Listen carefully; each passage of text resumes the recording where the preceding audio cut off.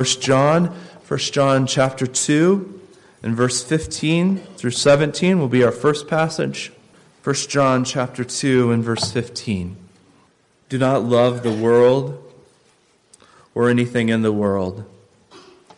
If anyone loves the world, the love of the Father is not in him. For everything in the world, the cravings of sinful man, the lust of his eyes, and the boasting of what he has and does, comes not from the Father, but from the world. The world and its desires pass away, but the man who does the will of God lives forever. And then 1 John chapter 5. 1 John chapter 5, we'll be reading the first 5 verses. Everyone who believes that Jesus is the Christ is born of God, and everyone who loves the Father loves his child as well. This is how we know that we love the children of God, by loving God and carrying out his commands. This is love for God, to obey his commands, and his commands are not burdensome. For everyone born of God overcomes the world. This is the victory that has overcome the world, even our faith. Who is it that overcomes the world? Only he who believes that Jesus is the Son of God. Well, he seems so on fire for the Lord, enough to leave home and his own plans for his life.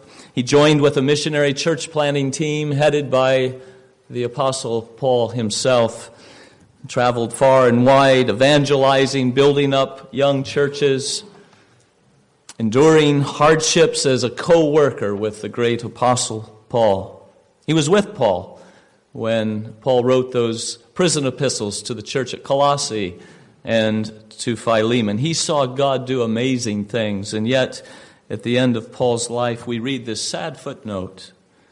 Demas, because he loved this present world, has deserted me. It was the love of the world that drew Demas away from Paul and away from Christ. Now she was the wife of a righteous man, and so she was well acquainted with the ways of God. When her husband became wealthy and a leader of their city, many good things happened to her. So much so that when God sent a message that their city was doomed for destruction, she found it hard to leave, and her husband did too. It was only at the last moment that the two angels laid hold of them physically and hurried them out of their hometown and told them not to look back as they fled for their lives.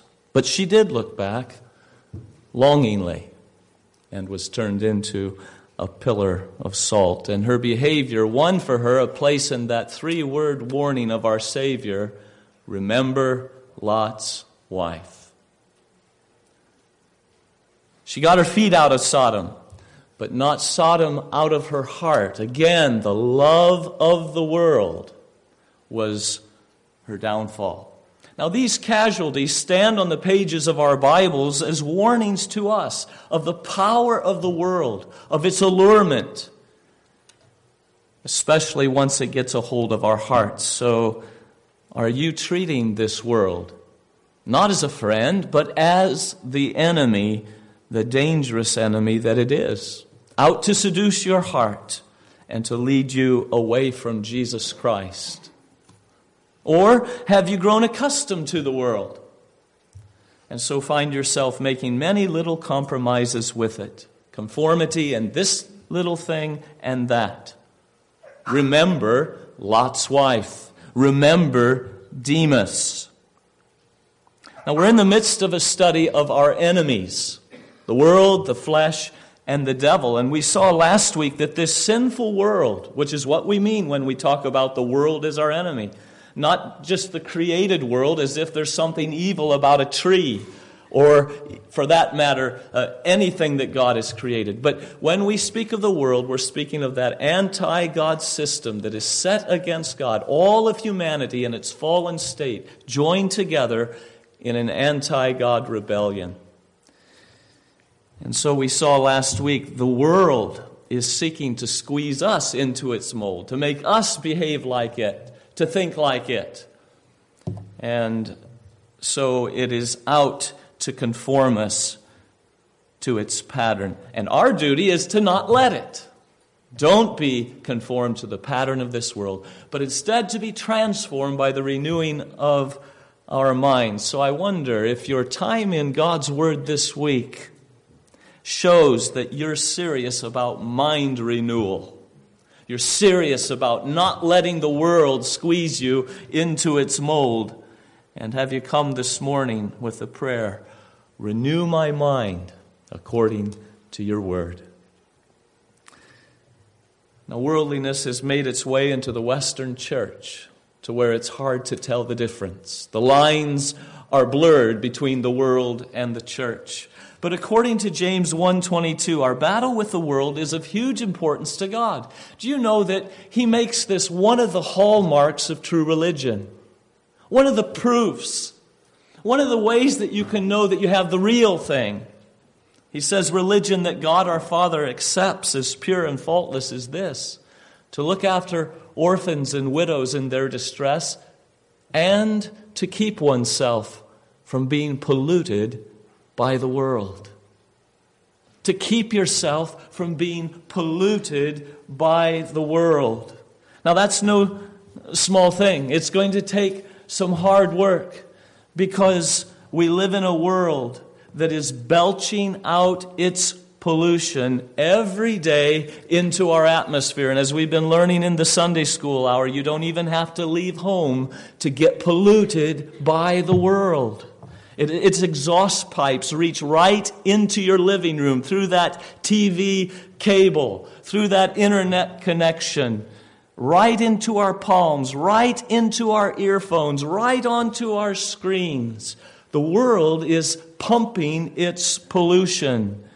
And unless you have a plan, unless you are working hard to keep yourself from being polluted by the world, you are being polluted and will be polluted by it. And it will drain your love away from Christ and His Word, His ways, His day, His people, His mission, His commands. And you'll find your heart in love with this world, even as Demas and Lot's wife did. Now, I find tremendous comfort in the fact that Jesus Christ knows the lure of this world. Jesus Christ knows the power of this world's attraction. Remember, He lived on this planet. He lived here for 33 years and was tempted in every way like us. And He overcame the world. Do not be troubled, He says. I've overcome the world, and by His grace we can do the same. And so He commissioned His apostle John to write down some precious truths about how to overcome the world, how to deal with this seductive world that we live in. 1 John 2:15 through 17. We've already been told don't be conformed to it. Don't be polluted by it. Now he says don't love it. Don't love it. The command, do not love the world or anything in it. It's a command to be obeyed. Now, sometimes I think we cut ourselves too much slack and say, well, I really can't help what I love. Not so. Believers, you are responsible for what you love and what you don't love. You choose what you will set your heart on. And you are daily choosing between love of the world and love of God. And so the command comes, do not love the world or anything in it. Now, it's one thing for a boat to be in the water and another thing for water to be in the boat. In both cases, you have contact between the two.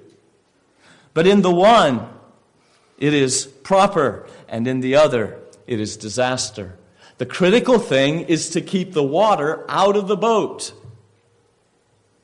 Now, Christian, you are in the world, and that by the design of Jesus Christ.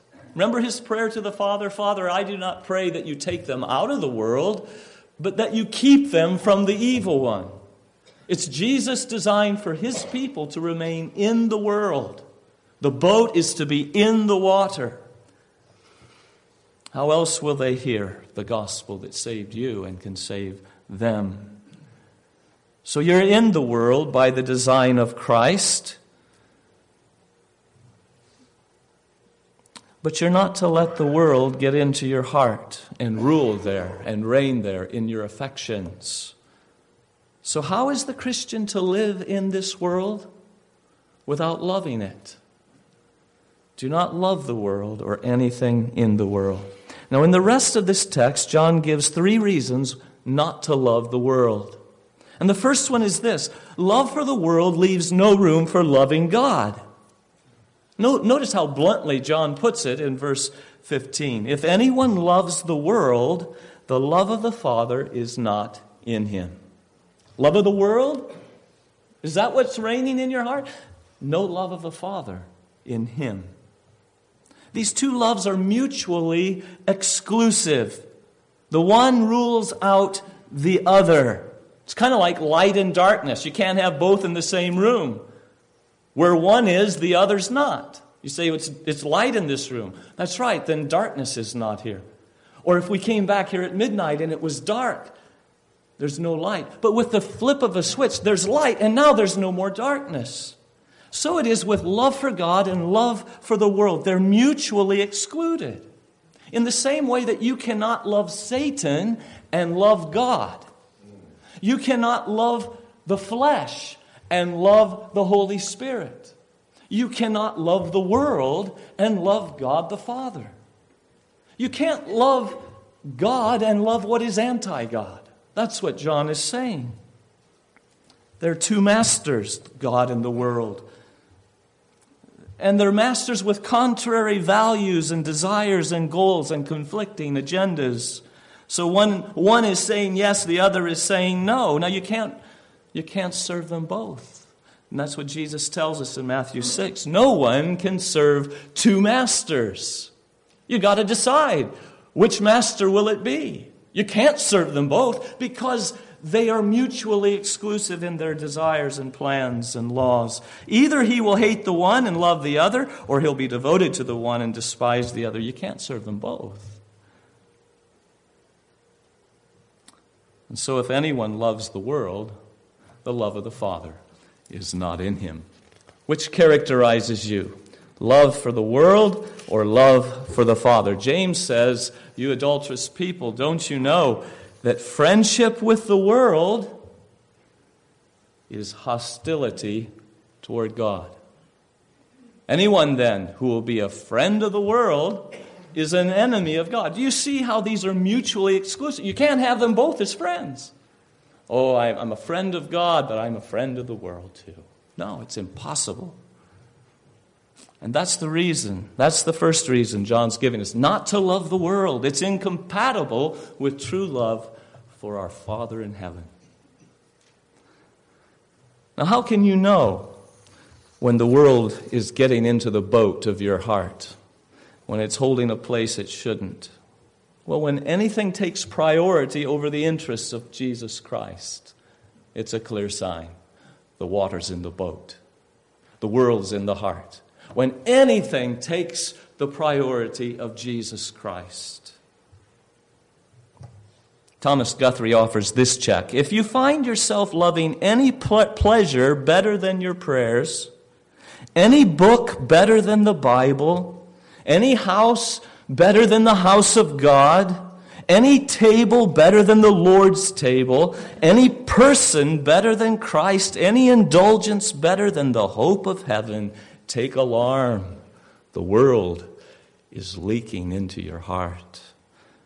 When you feel at home in the world, rather than feeling like an alien and stranger in the world. When you say, this is where I belong. I kind of like this. I'd like to stay here forever. These are my people.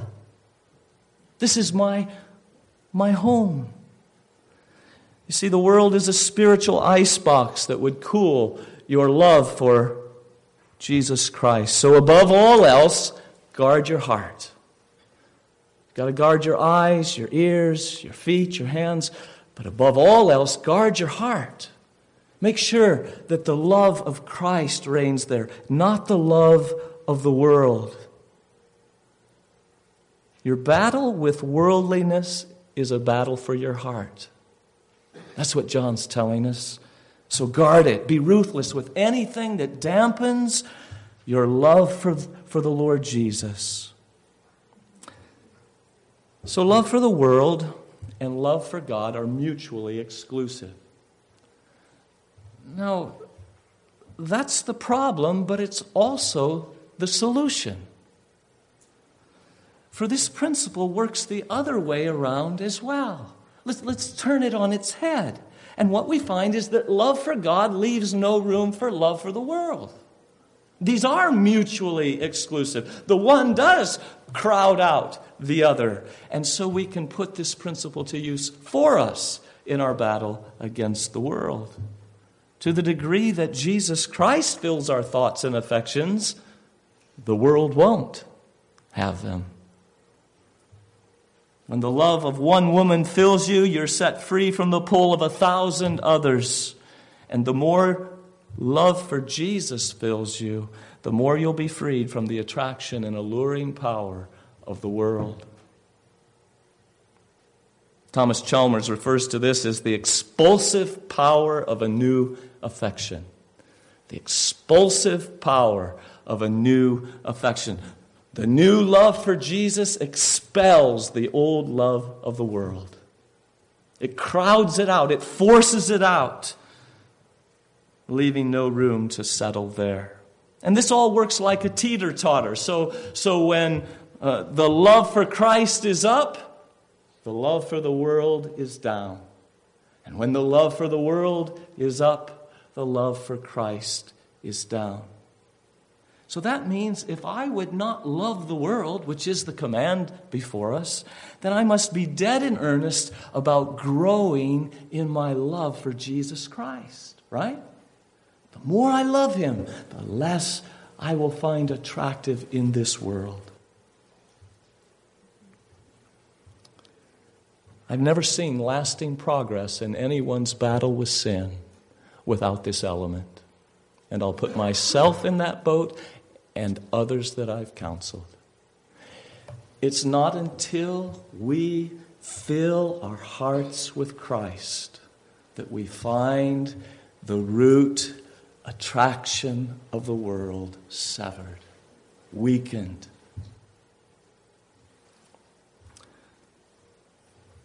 That's using this principle to help fight against the world. So then, how? How do we grow in our love for the Savior? Well, to know Him is to love Him. You know, that's not true of everybody. The better you get to know people, maybe you find out things that you wish you didn't know, and you have a harder time loving Him. That's not the way it is with Jesus. The more you know Him, the more you love Him. The better you get to know Him, the better that you love Him. So get to know Christ better. And how do you do that? We heard it in the Sunday school. You spend time with Him, don't you? So get alone with your Bibles and listen to Jesus. It's all His Word. He's speaking to you. Rutherford called it the love letters of Jesus. Get alone with Jesus and read His love letters. And then you talk to Him. And you tell Him everything. You tell Him what's bothering you. You tell Him how you've fallen, how you've sinned. You tell Him what's worrying you. You open your heart and you pour it out. Pour out your hearts to Him, all you people. That's Psalm 62. That's what you do. You listen to Him. You talk to Him. And you do it all the time. You have this running conversation with the Lord Jesus. You pray without ceasing throughout your day. You're back at Him. You're back building that relationship. And then you're thinking about Him. You're thinking about Him. That strengthens love. You think about who He is and what He is for you. And you think about what He's done for you.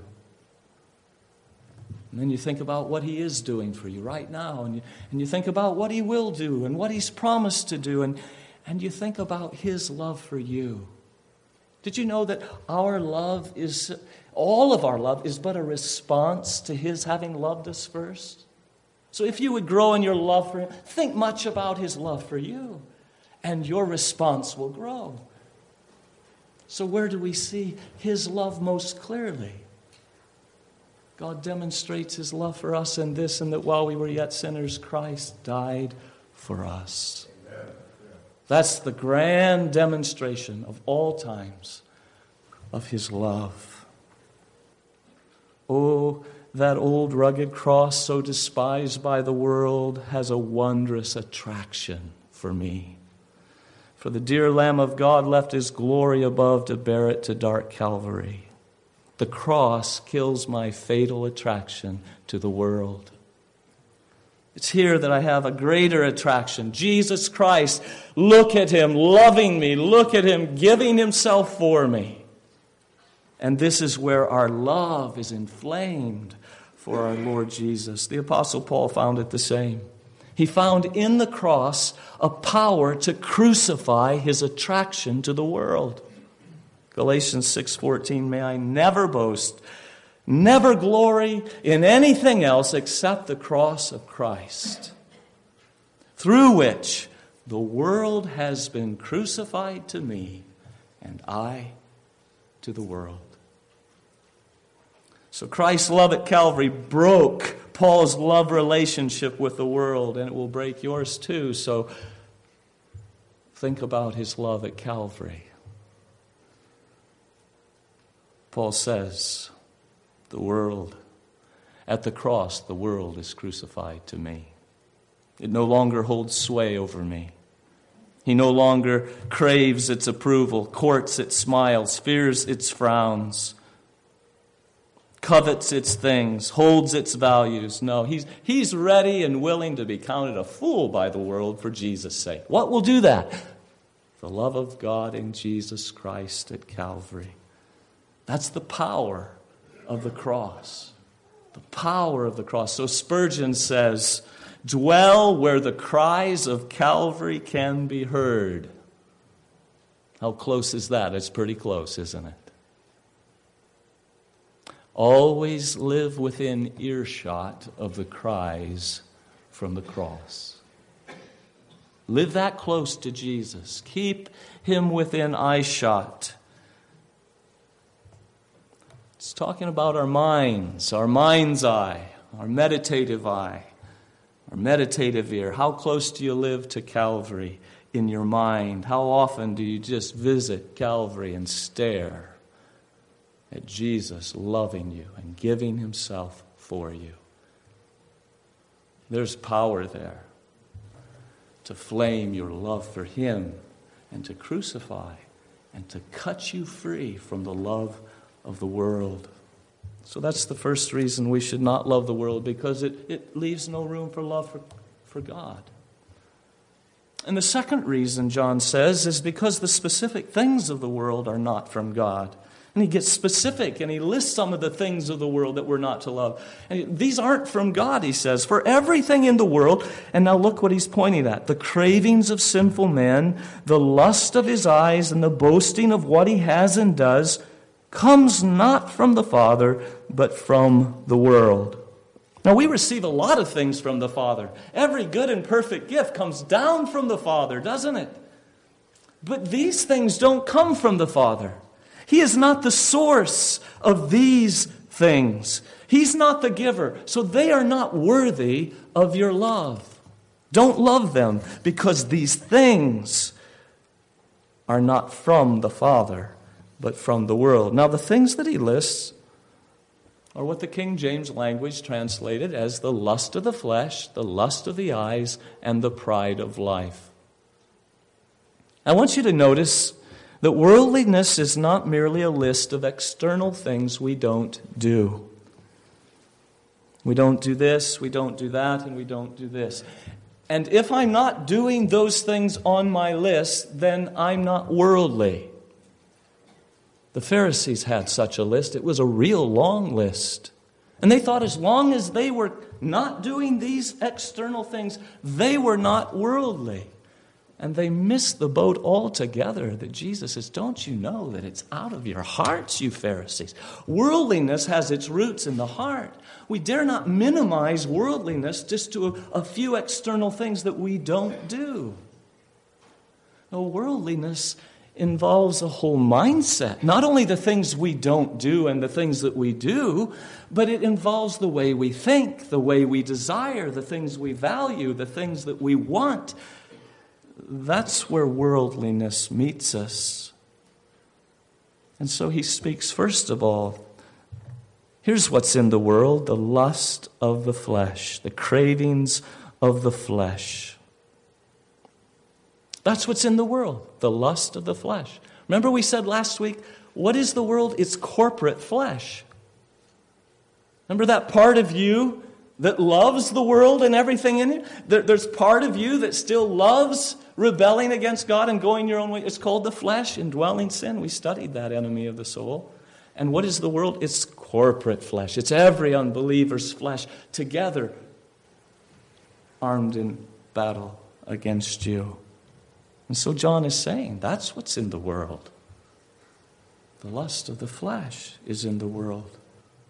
And that's what gives temptations of the world so much power. Remember how John Bunyan had it? The world is one great Vanity Fair. And as you're passing through, all the stalls are lined with items.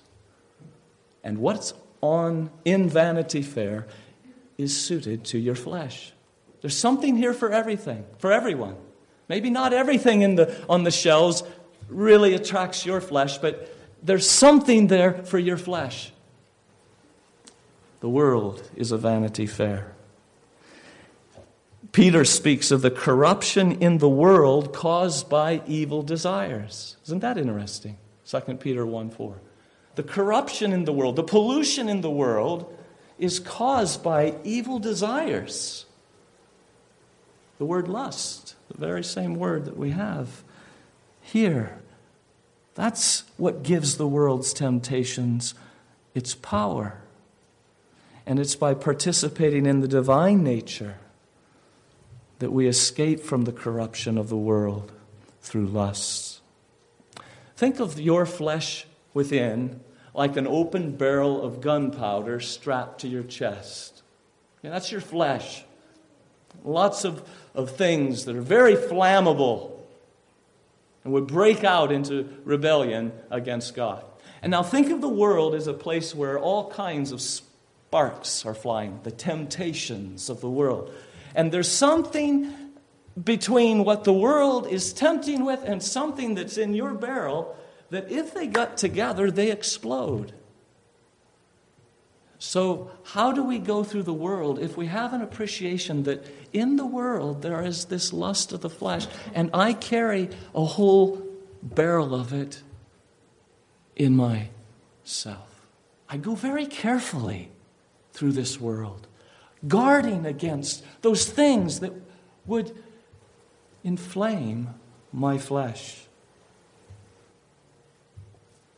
You're to give no thought to how to satisfy the desires of the flesh. But that's what the sinful world's all about. They've got it out on the shelves. They're offering it to you.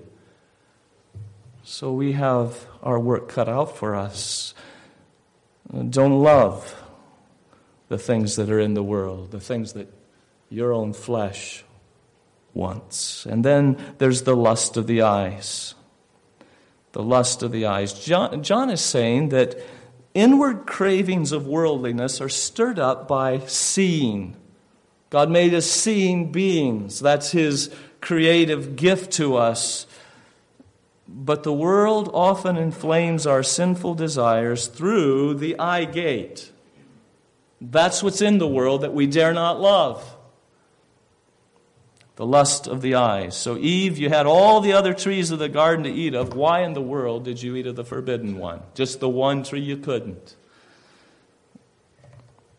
When the woman saw that the fruit of the tree was good for food and pleasing to the eye, and also desirable for gaining wisdom, she took some and ate it.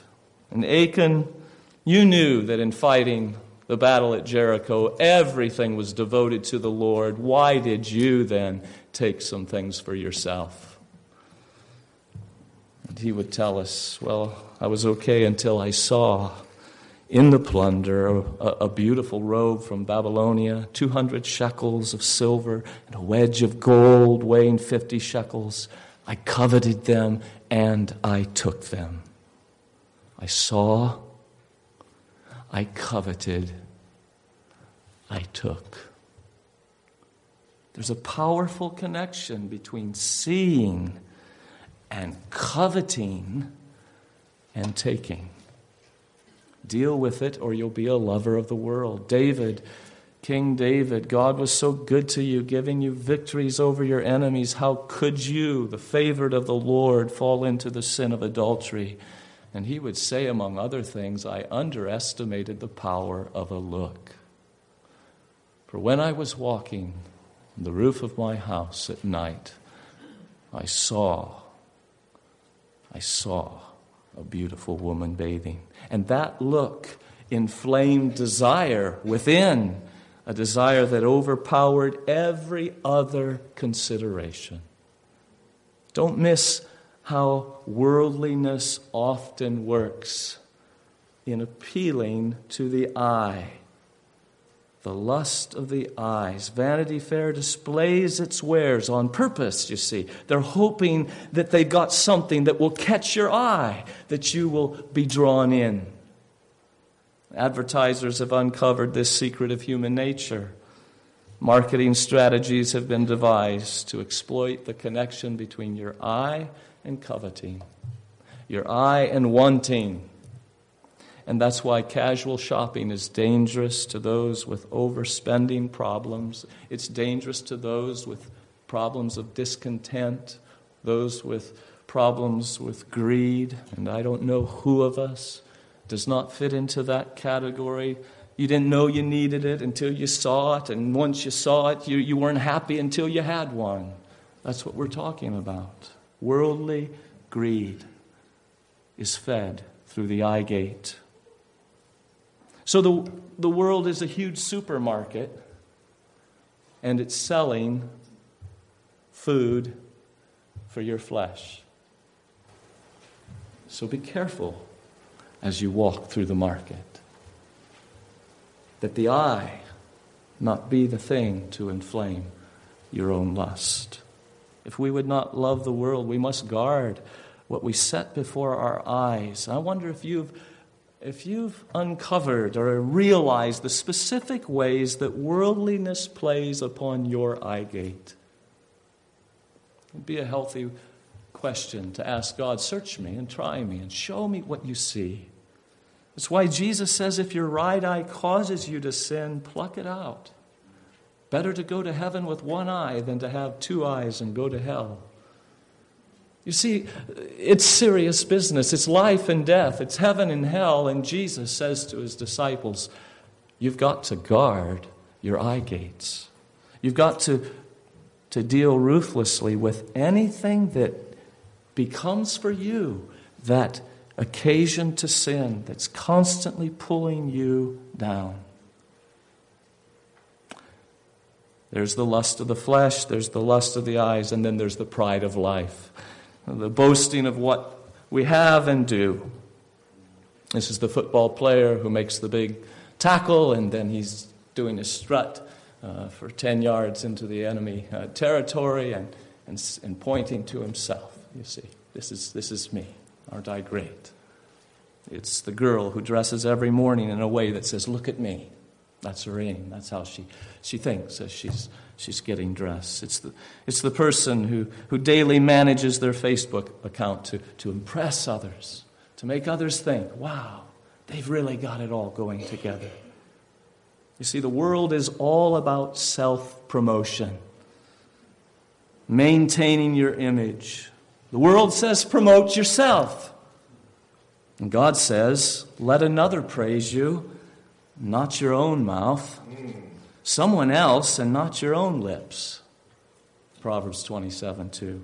The world says your importance is seen in the abundance of things you possess and in the popularity that you enjoy. And God says, what will it profit a man if he gains the whole world and loses his own soul?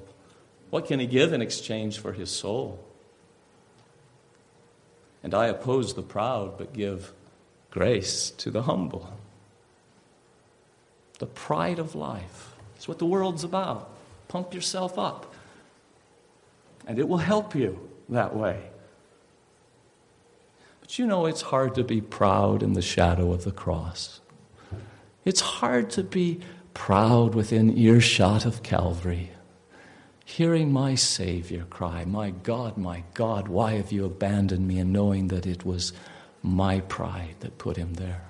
To see him who was eternal God, the Son, forever praised in heaven, all glory given to him, to see him stooping and coming as a man, as a servant, not just to wash our feet, but to die in our place. It's hard to be proud at Calvary. Stay within earshot of the cross, and you'll find your love for Jesus growing, and you'll find your hatred of the world and the lust of the flesh and the lust of the eyes and the pride of life growing too. As Christ is up, the world will be down with you and you with it. So these things are not from God, but from the world, so don't love them. How can you love the things that God hates? Well, that's the second reason not to love the world. The things of the world aren't from him. And thirdly, because the world and its desires are passing away. They don't last. They don't last. Notice what he says in verse 17. The world and its desires pass away, but the man who does the will of God lives forever. Now, we would call him a fool who invested his entire life savings in a company that was bankrupt and going out of business. There it is. Bankruptcy. Going out of business sale. And this guy's dumping his whole life saving into that stock. You say foolish, but how many people are buying up and selling their souls for a bankrupt world? That's this world. It's bankrupt. It's on its way out. Right now, the world and its desires, it's passing away. It's coming to nothing. And John is saying, wake up, Christian, to the reality that this world is bankrupt. See it for what it is, and you will not love it. It's doomed, and it's heading for judgment. The God of this world has already been judged. Jesus Christ judged him at the cross. Amen. The world is going out with its leader, Satan. It's passing, and all of its desires, all that it has to offer, it's going. And all who belong to this world system will pass away with it. There's only one kind of man who is enduring, and it's the man who does the will of God. He lives forever. You see the contrast? The world and its desires and all who follow it are passing away. The future is with a different people. They're God's people. And one of the ways that you'll notice them is that they do the will of God. They once did the will of the world. They now do the will of God. They now love God, and those who love God keep his commandments. He's not speaking of perfect obedience. There is none in the earth since Jesus ascended. No, he's talking about real obedience, real doing of the will of God from the heart with sincerity, and God accepts and delights in it for Jesus' sake. This is the man who lives forever and whose joys are not passing, but are forever and ever. So we share, isn't it fitting that we share in the end of the thing that we love? So the world and its desires are passing away, and so is everyone that loves the world. It's passing away. It's heading to destruction. But those that love God are heading to an eternity with him. And they will endure forever and ever. And that's another reason to not love the world. Remember, it's passing away. How foolish to live for what's passing away. when you might have had eternal pleasures at God's right hand forever. Newton says, fading is the worldling's pleasures. All his boasted pomp and show, they're fading, they're passing away. Solid joys, lasting treasures, none but Zion's children know.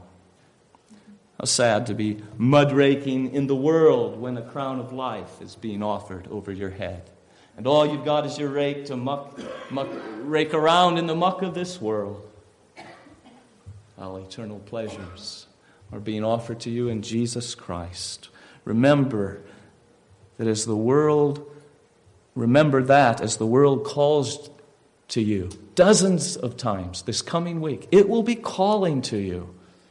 Pursue me, live for me, love me, be at home with me, conform to me, seek my pleasure, live for me today. Oh, think beyond the moment. Ask which will be here tomorrow. Where does the future lie? Where will you be 100 years from now? 1,000, 1,000,000 years from now? What is the blindness of this world? That for the sake of a few short-lived pleasures of sin in this world, they would trade not 100, not 1,000,000, not 1,000,000,000, but eternity of pleasures at God's right hand. Sell their soul for such a bankrupt world. Why are we any different, brothers and sisters? We once served the world. We once were loving the world. Why do we do it any different now? Well, it's because we've been given faith to see this world for what it is. Look over the page there to 1 John 5, verse 4. This is the victory that overcomes the world, even our faith. You see, faith is the weapon that wins the victory over the world. Read Hebrews 11. You'll see those overcomers, and every one of them overcame. How? By faith, by faith, by faith.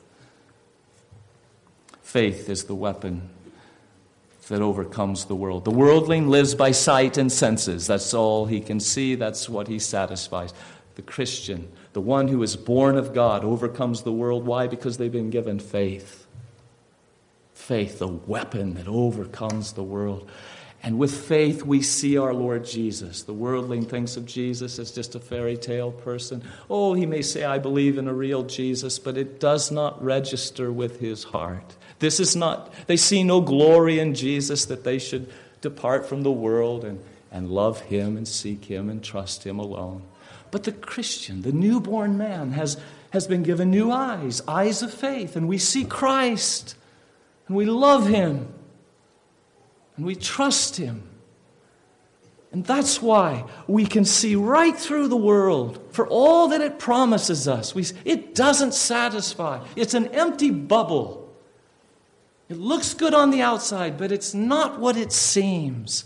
Here is the real treasure. Here is the pearl of great price, which if a man has, he's willing to depart with anything just to get him, Christ. It's faith that gives us to see what the world can't see.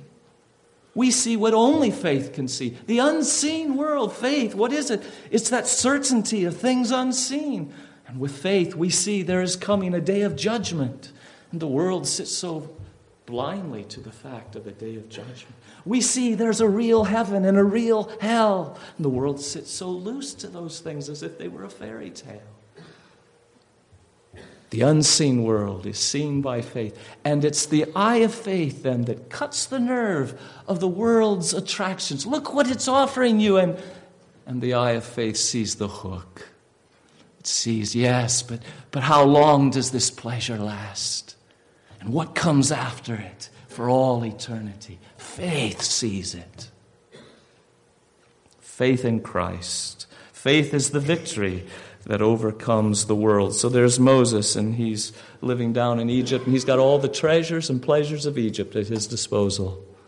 And he chooses instead to suffer shame, with the people of God. Why? Because he saw him who was invisible. How do you see someone invisible? With the eyes of faith. You read of him in the Scriptures and you believe. You see it. It's a reality, and faith makes it real to you. Faith sees that I'm a sinner, that I have the need of a Savior. And faith sees that Jesus is the perfect Savior that meets my need. I need righteousness to get into heaven. I don't have any of my own, not that will stand the day of judgment. But Jesus has a perfect righteousness to give to all who trust in him. I'm headed to judgment. I've got a debt to pay to God. My sins have piled up, and I have an eternity of punishments to pay for my sins. But Jesus, he has come and paid the debt on Calvary for all who trust in him, paid it in full. And faith sees Christ and sees in him all that I need and cast myself upon him. Faith is the victory that overcomes the world. Much of the world will wake up 1/2 of a second after their death to the fact that they've lived this world, that they've lived this life for the wrong world.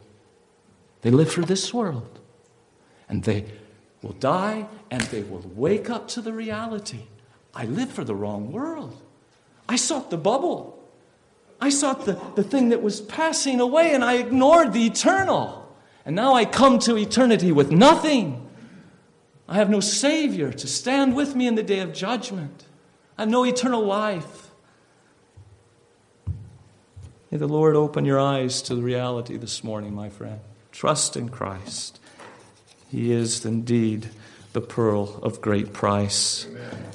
And so, if I'm serious about not loving the world, I'll want to be serious about growing in my love for Jesus.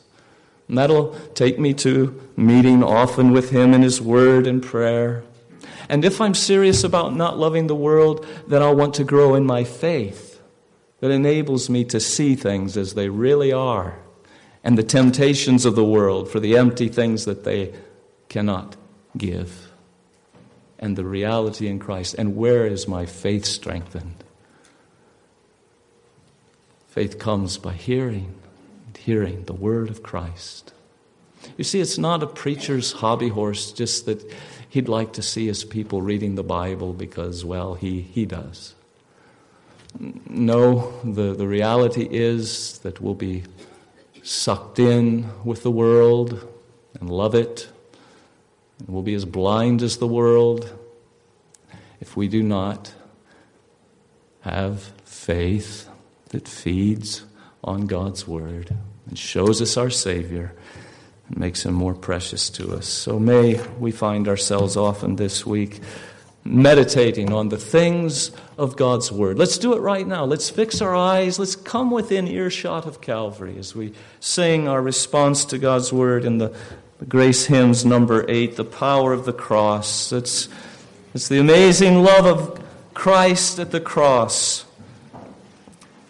that will break the back of the world's attraction. Let's stand and sing of our Savior's love for us in number 8 in our Grace Hymns.